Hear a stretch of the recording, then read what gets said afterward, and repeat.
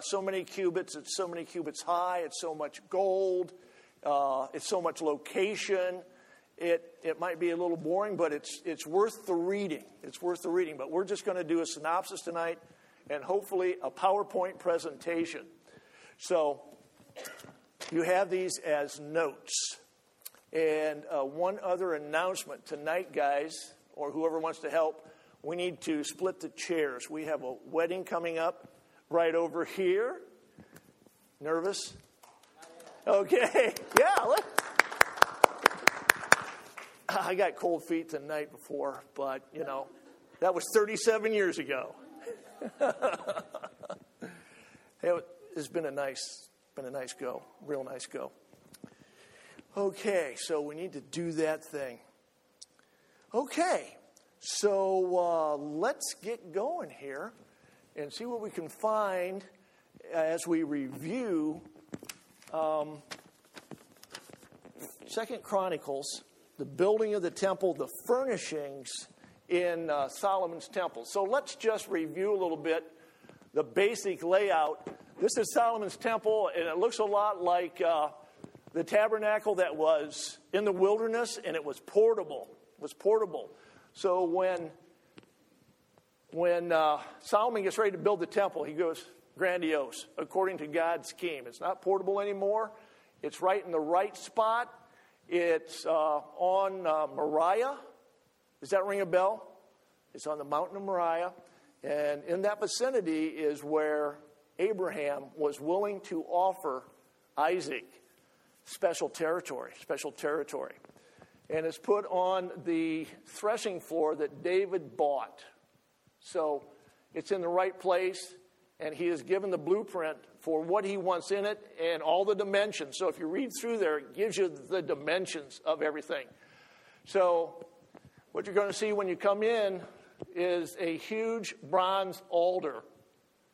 And then there's a sea over here in this courtyard. And then on the porch, 2 huge columns there. They have names. We're going to see those up close. Then you go into the holy place, and this is where the priest did the offering of obligation in the morning and in the evening, and the furnishings in there. And this is an aerial view. It doesn't have much detail, and we'll get into detail more. I just want to give you the layout. It has a candle stand, which you can't make out, but it has also a table for showbread, and there are 10 of those. Kind of an unusual number. But whatever God wants, that's fine. I thought it would be 12 because of the 12 tribes, but that's not so. I think maybe it's for the 10 Commandments, because this whole deal is about the law and mercy. Okay, you're going to move through here. You're going to come to a thing called the altar of incense. And totally gold, totally beautiful, and it's right before the veil. And the veil is that little wavy line there. And that separates people from God. And once a year, the high priest went in there with blood from a bull. And he sprinkled it on the mercy seat. This is the position of the Ark of the Covenant. These 2 blobs right here are huge cherubim. We'll see close-ups of those. And they're interesting beings, very interesting beings. These little things right here are associated with the bronze sea or bronze laver. These are portable lavers, and we'll see pictures of those, and we'll talk about what kind of function they have. So that's the overview on that thing. So let me hunt and peck, and we can get detailed photos. If you want to move up, that's fine. I don't know how clear these are going to be. This is probably in your way, ma'am. We'll get rid of that.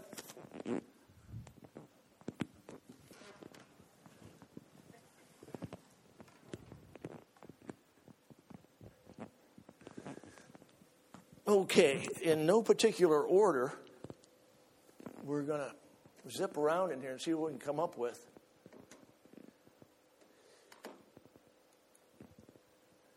Okay, I can get a better image of that. Bear with me now.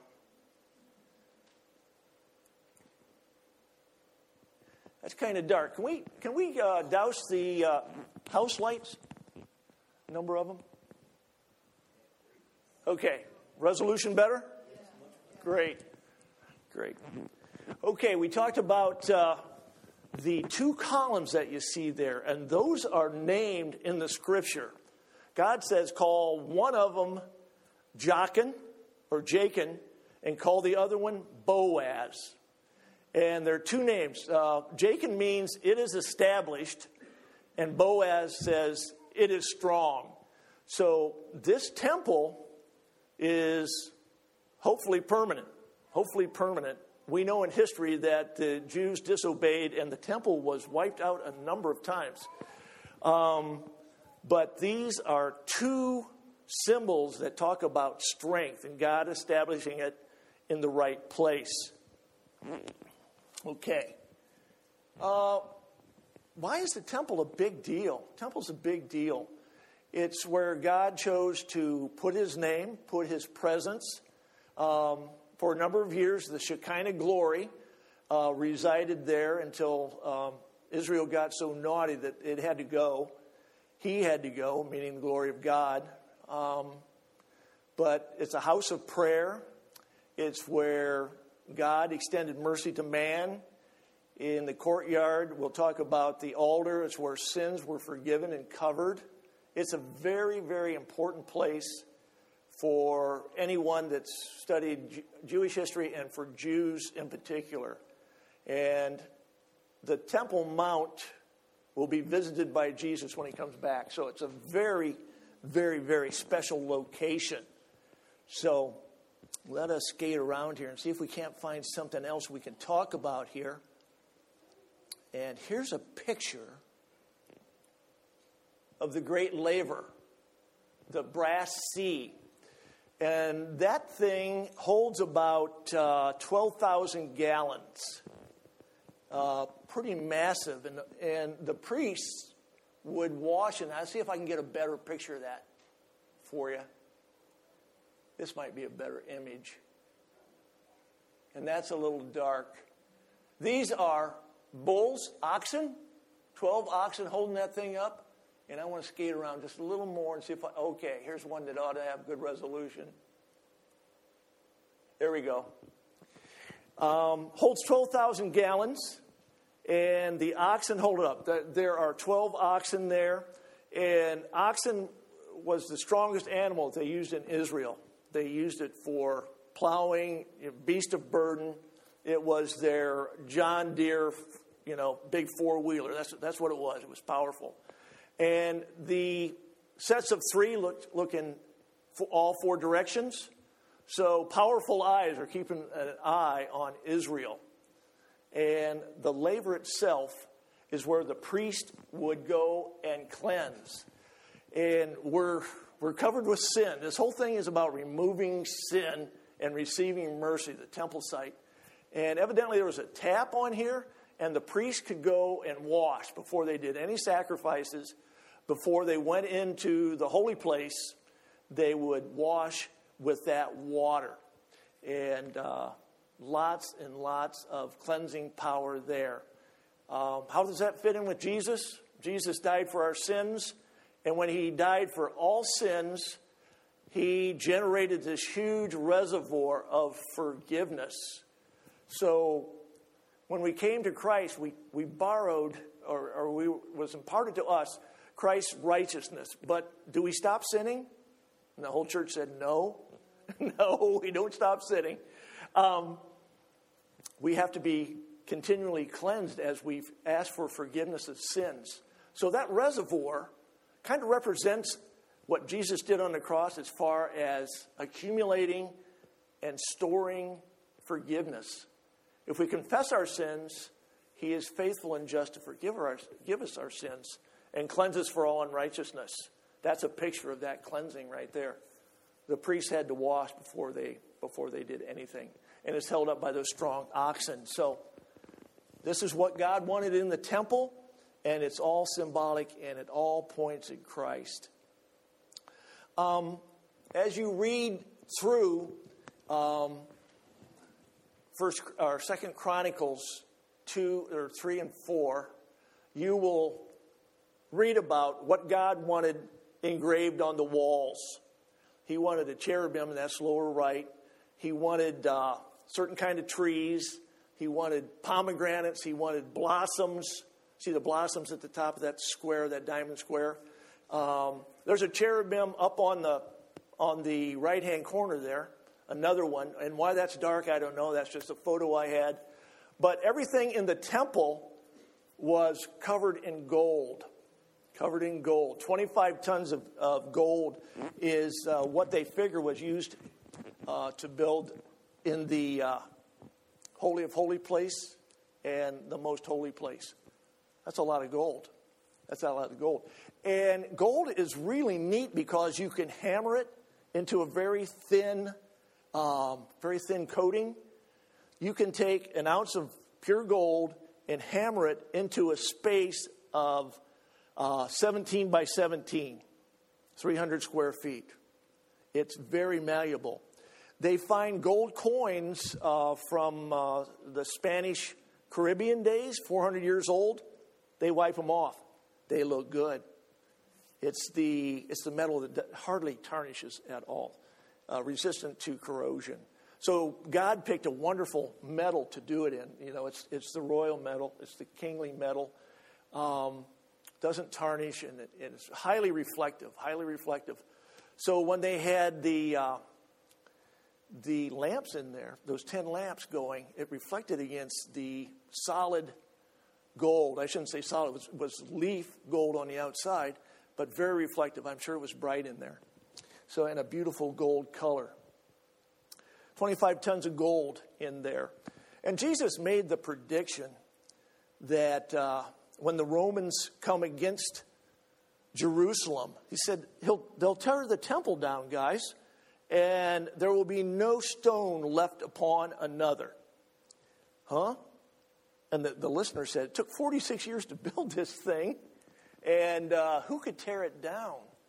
And when the Roman conquerors came in, somehow the temple became on fire, was set ablaze, and all this gold, how should I say this? The guys in here have probably sweated pipes together. When you've got a teeny crack and a good fit, there's capillary attraction. And when you put that liquid solder in, it just sucks right into that joint. It's amazing. It's really amazing. As the temple burned, that liquid gold sucked into those joints. And it pulled on the floor, and it went down into the floor.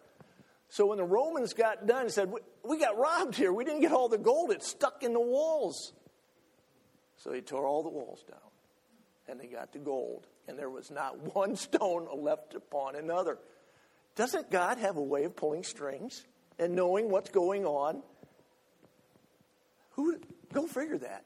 Not one stone upon another, because they wanted that gold. They wanted 25 tons.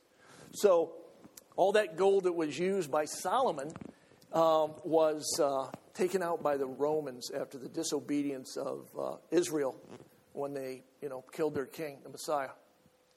It says in the book that the gold comes from a place called Parv Ammon, and that's where the Egyptians got their gold, and that's where Solomon got their gold. Nobody knows where that is today. I bet people are looking for that because the Egyptians had tons of gold, and so did the Israelites. Unknown where that's at. So they did these carvings in gold and beautiful. And these aren't pictures of the temple. These are artists' conceptions, and sometimes I call them artist deceptions. Okay, let's talk about one of the heavy objects in the temple. This is the first thing you saw when you came in from the outer courts. This was a huge brass altar, and it probably measures 30 feet on its side and looks like about 5 feet tall, something like that. It had a large brass grate on it. And we talked about brass in one of the teachings I did about 4 or 5 months ago, and how it could withstand fire. And Jesus said, when he talked to Nicodemus, he said, I'm like the brass serpent that was held up in the wilderness. And the serpent was a signification of sin. Jesus became sin for the world. He took on the sins of the world. And he took every one of those sins, and he did such a good job with that. He wasn't deteriorated. He didn't chicken out. He paid for every one of them. And it's like that brass on that grating there. Hundreds and thousands, probably millions of sacrifices were done on there. And that old brass grate took them every day, and didn't fail. Just like Jesus took all our sins, and he didn't recoil. He didn't give up. He didn't say, Father, I can't take it. He got to the point where he said, it's finished. It's done. So millions of animals, innocent animals, were sacrificed on that. And that's where the exchange happened. It was the innocent animal for the sinner. And how that happened was you brought your animals in, and you would place your hands on the head of that animal and tell God that you were sorry, and basically transfer your sins to that innocent animal. And then the priest would take and slaughter the animal and put it on that fire grate. And there you see a priest with a fire. And the sin was consumed. The sin was consumed. It's like Jesus' pain consuming sin. But the fire went up. And that, to me, is like resurrection. Resurrection before God. That's where the business happened right there. The first thing you saw when you came into the temple courts was that huge brazen altar. And the little pointy things on the corners, they call that the horn of the altar. Don't know what significance that is, but somebody tried to hang on to that one time and gain mercy. And I think one of David's men went in and got him anyhow. But that's just a side note. But that's where the spiritual business happened as far as the exchange of the innocent for the guilty. Innocent for the guilty. What did the Lamb do? The Lamb didn't do anything, but he was chosen to die for us. That's what he has in common with Jesus, a perfect lamb and innocent blood, which covers us. Jesus made the perfect sacrifice. The picture here is the perfect sacrifice. The animal blood just covered. Jesus' blood eradicates, cleanses, takes care of our sin. So he's the perfect sacrifice. He didn't have to do it a million times. He did it one time. It was perfect, and we benefit from it for eternity. Fantastic. Okay. Moving right along here. What else do we want to see? Okay. There's the labor. Okay, let's do this one. That's the altar of incense. And that was right in front of the veil that went into the Holy of Holies. And that's got handles in it, so that's a replica of the one that was in the tabernacle, and it was portable. I don't believe that the altar of incense, they built a new one, I believe, according to new dimensions, and it was put in the holy place. And that's where the priest would go once a day, and he'd put special incense in that little censer on top. And if you read, I don't know if you studied this or not yet, but God has his special formula, his special recipe for his particular incense, and it gives all the ingredients. And it says, if you make this incense yourself and burn it, you get stoned. You get stoned. You'll be cut off from the nation. So it was God's special recipe. But he doesn't give proportions, but he says this and that are in it. And if you do it on your own and the priest doesn't do it, it's fatal. The community should put you to death. Now, the symbolism there is that this incense, this smoke that came up right in front of the veil, and just on the other side of the veil was the Ark of the Covenant where the Lord resided. The Lord himself says, this is the prayers of the saints. When you guys pray, it's like a great aroma to the Lord. We just got some anointing oil. If you've been anointed recently, you got the frankincense and myrrh version. And it's got a wonderful aroma to it. It's just fantastic. And we got that from the Holy Lands from Marcia Rudder when she went over there. And a great gift. So I can imagine how neat this stuff smelled when they were burning it. But the Lord himself says, that's the prayers of the saints. It's really a fragrant aroma for me. So think of that when you're praying for yourself or everybody else, how the Lord enjoys that. He enjoys conversation anyhow with his children, but, he likes the smell. He likes the smell. That's real good. That's real good. Okay. You want to see the brass laver and Legos? There it is. Okay, got a Lego priest there. Okay, let's do that. See if we can get that up there. I think I can get a better image, but we're talking about right here the what they call the menorah today, and it's the lampstand, and there were 10 of those in the temple.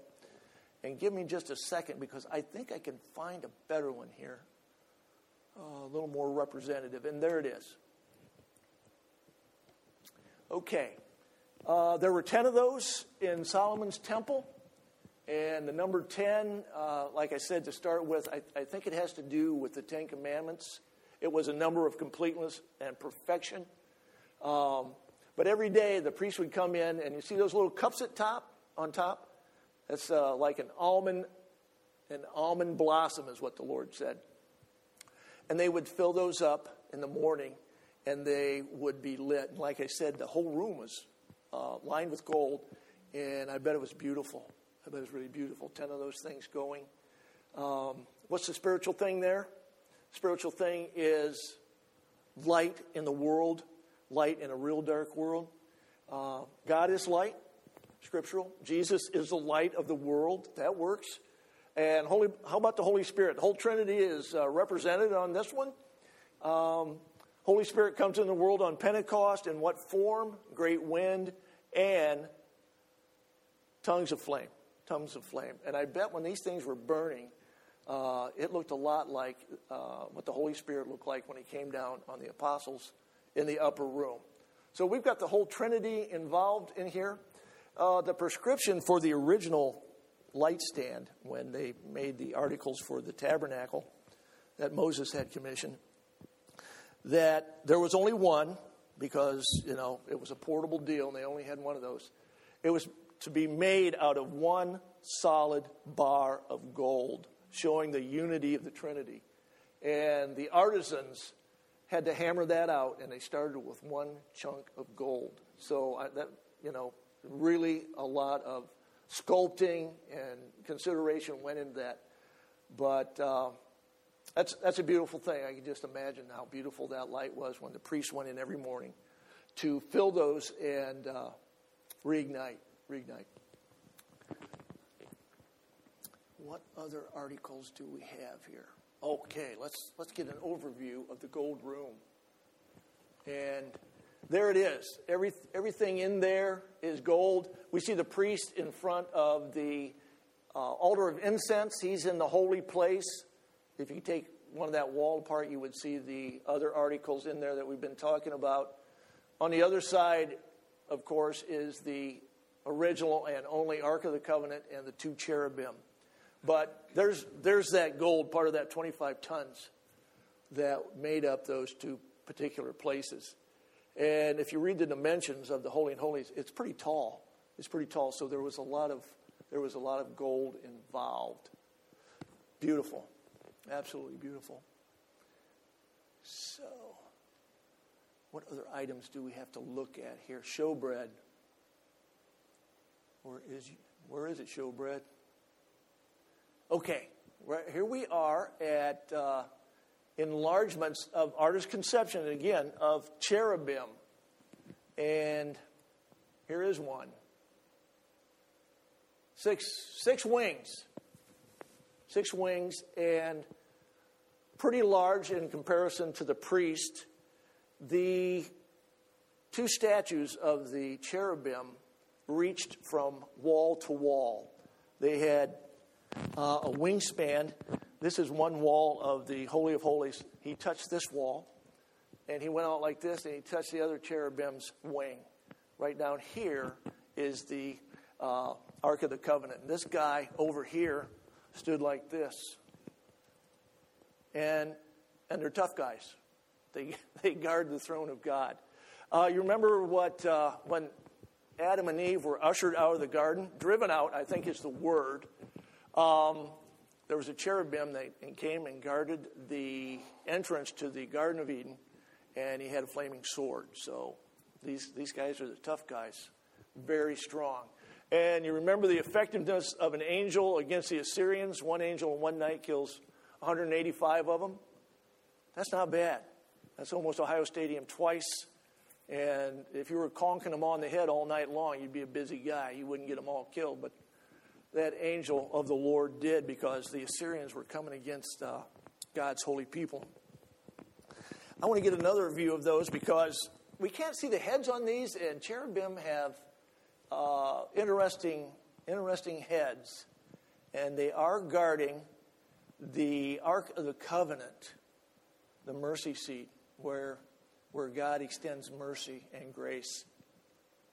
Once again, artist conception, and I'm sorry you can't see this a little bit better, but the heads on these guys, notice the wings again. It's not the classic two-winged angel, but one of the heads is a lion, one of the heads is a human, one of the heads is an ox.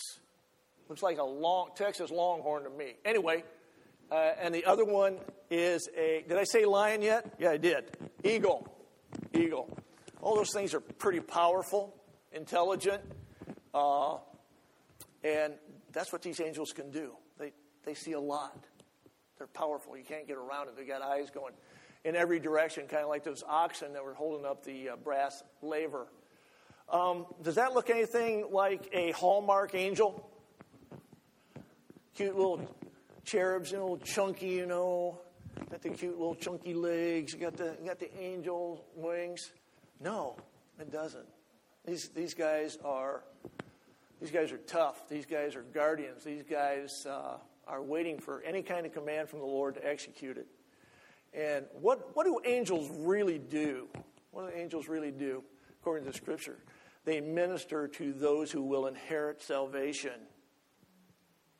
In the supernatural war that's being waged for our souls, they're busy. They're busy fighting, fending off evil for us. Just one dimension away, whatever that might be. So we got these guys on our side. I like that. I like that a lot. Okay. That's all I want to say about that? I think so.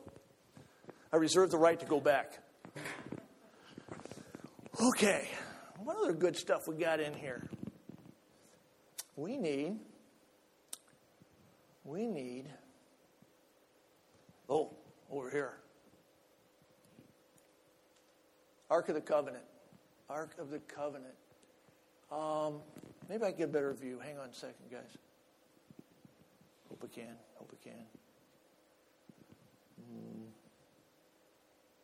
See more images.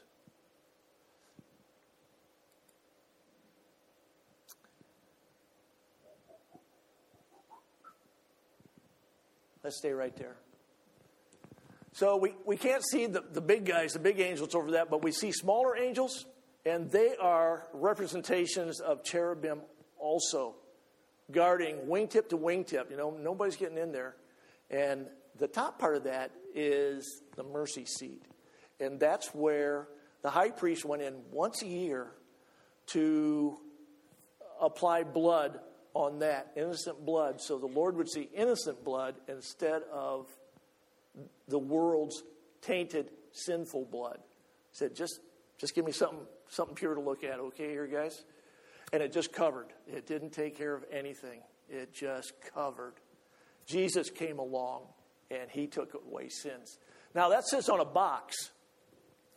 And in that box, you may know the contents of the box.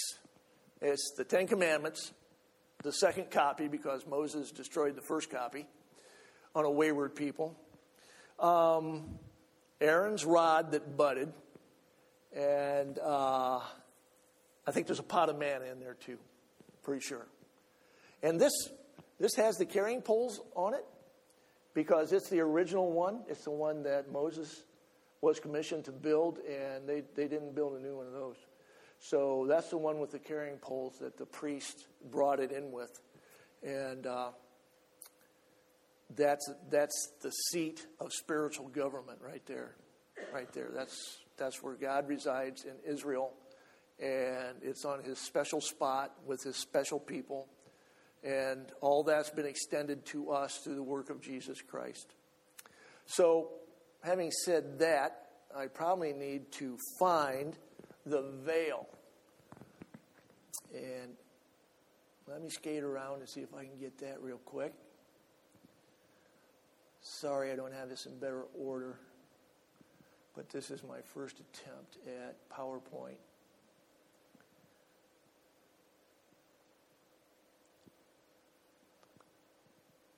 Okay, here it is. Oops, not big enough. Try this. Not big enough.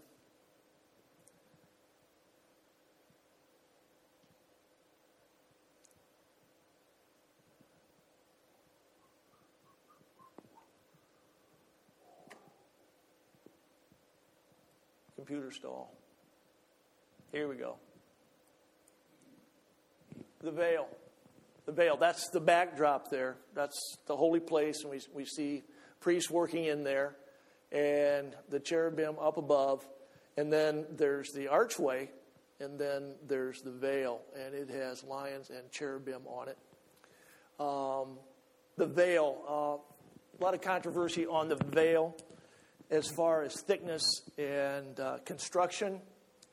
Some commentators said it was a hand's width across and woven on a bias. It would be very hard to tear apart. And we know that Jesus tore it apart when he died. And people were in the temple at the time. These priests were in the temple ministering, and they saw that baby being ripped top to bottom. And some accounts say it's 9 inches thick. Nice tear. That's better than the New York phone book. Okay, that's the smallest dimension I got. Some say up to 2 feet. 2 feet thick. And, pick a number somewhere in between there. Somewhere in between there. And I learned this time as I studied that there are doors in association with the veil. They must be behind the veil. They were doors made of olive wood? Acacia. Can't remember the wood. And covered with gold, of course. Because they would take the veil down and clean it. Because, it was in there for 900 years. So they closed the doors, and the high priest had to do that while he was in there and take the veil down. And take it. It took 200 men to move it around. So it must have been thick. So pick out your dimension. It's not tissue paper. Let's say that. Not tissue paper. So Jesus is on the cross, and there's some wild things that happen while he's dying. There's an eclipse. People get up and walk around that have been dead. The rocks split. Total darkness. A lot of supernatural things going on. And the most significant spiritual thing was, other than Jesus actually shedding his blood for us, was that the veil was ripped in there top to bottom. So it wasn't a human event. And Jesus did this wonderful thing that he opened up an avenue to the Father. They could look in and see. Well, unfortunately, the ark wasn't there then because it had been hidden because they feared the Romans. And really, they feared the Babylonians way back when. The ark had been missing for some years. But everybody there knew that was the chamber of God. So Jesus on the cross increased our fellowship with God because he rent the veil. He made it so we can go boldly into the throne room of God and say hello, ask for forgiveness, whatever you want to do, any conversation, because God likes to talk to his children. Do you like to talk to your grandchildren? I got a 1-year-old little guy. Owen's got this one. Put him right there. He can't talk yet, but I can't wait. I can't wait. And it doesn't last long. I've got one that's about 4. He never sits on my lap. I have to tackle him, and then he squirms around a lot. But get in there and talk to your Heavenly Father because He loves you. He wants to talk to you. And Jesus rent the veil with His perfect sacrifice. Okay, what have I missed, folks? What have I missed? Ark of the Covenant, storerooms, we're not going to talk about that. Veil, golden censer, holy place, talked about that. Brass pillars, talked about that. Sea, talked about that. Brass altar, sacrifice, we talked about that. Okay, we're going to leave it at that. Did I miss anything? On the paper? Only thing I didn't want to talk about the storeroom because it really wasn't part of this presentation whatsoever. So let's open it up to questions. I'm sure there's some questions. Be right there. Yes, sir. I've always wondered what is the significance of anything of all the pomegranates? Pomegranates. I don't know. It might be part of that, just what the Lord likes. I don't know that. Does anybody know about pomegranates? How cool they are? I don't know. Lilies would have been good, but I'm not God. God likes pomegranates, and they're indigenous to the Middle East. I don't know if I'd know a pomegranate if I fell over one, but that's what the Lord likes. That's what he put on there. So, kind of a leather interior. I don't know. Yeah. I've always just loved the picture of the veil and it being torn and us getting that immediate access to the Lord. But I was struck this last time in my devotions when I was reading through some of the rules that they had for who could enter the temple at all. Yes. Strict. Yeah, we take for granted that we can just come to church or that we can just go to the Lord. But it's like there were so many things, so many rules and so many restrictions. It's like I would have never been allowed in there anyway. Well, you could have been in a woman's court. There was a Gentile court, but pretty far away from the action. Yes. Pretty far away from the action. Yes, but I mean, there were times that, no, a dead person somebody died in front of you. You're unclean. You can't go in. Yeah. There's so many things. Right. Just, And that's where that huge vessel of water comes from. We have to clean a lot because we're sinners. And some commentators say when the priest goes in on the Day of Atonement and sprinkles the blood for the nation, it says for the nation, for the people, that's to cover the sins that we don't even know about. When you are conscious of sin, you bring a lamb to the temple and you kill it and say, Lord, I confess that, I bore a false witness against my brother. We do countless sins of omission. And some commentators say the Day of Atonement was for all the sins that you don't know you commit but need to be reconciled. So, we are sinners. unclean. Yeah. Always these sacrifices that they had to take anytime they were unclean. Right. And one thing I didn't show you, and I don't know if I can get to it real quick, maybe after the questions. In association with that huge laver, there were 10 little carts with little basins on them, on wheels.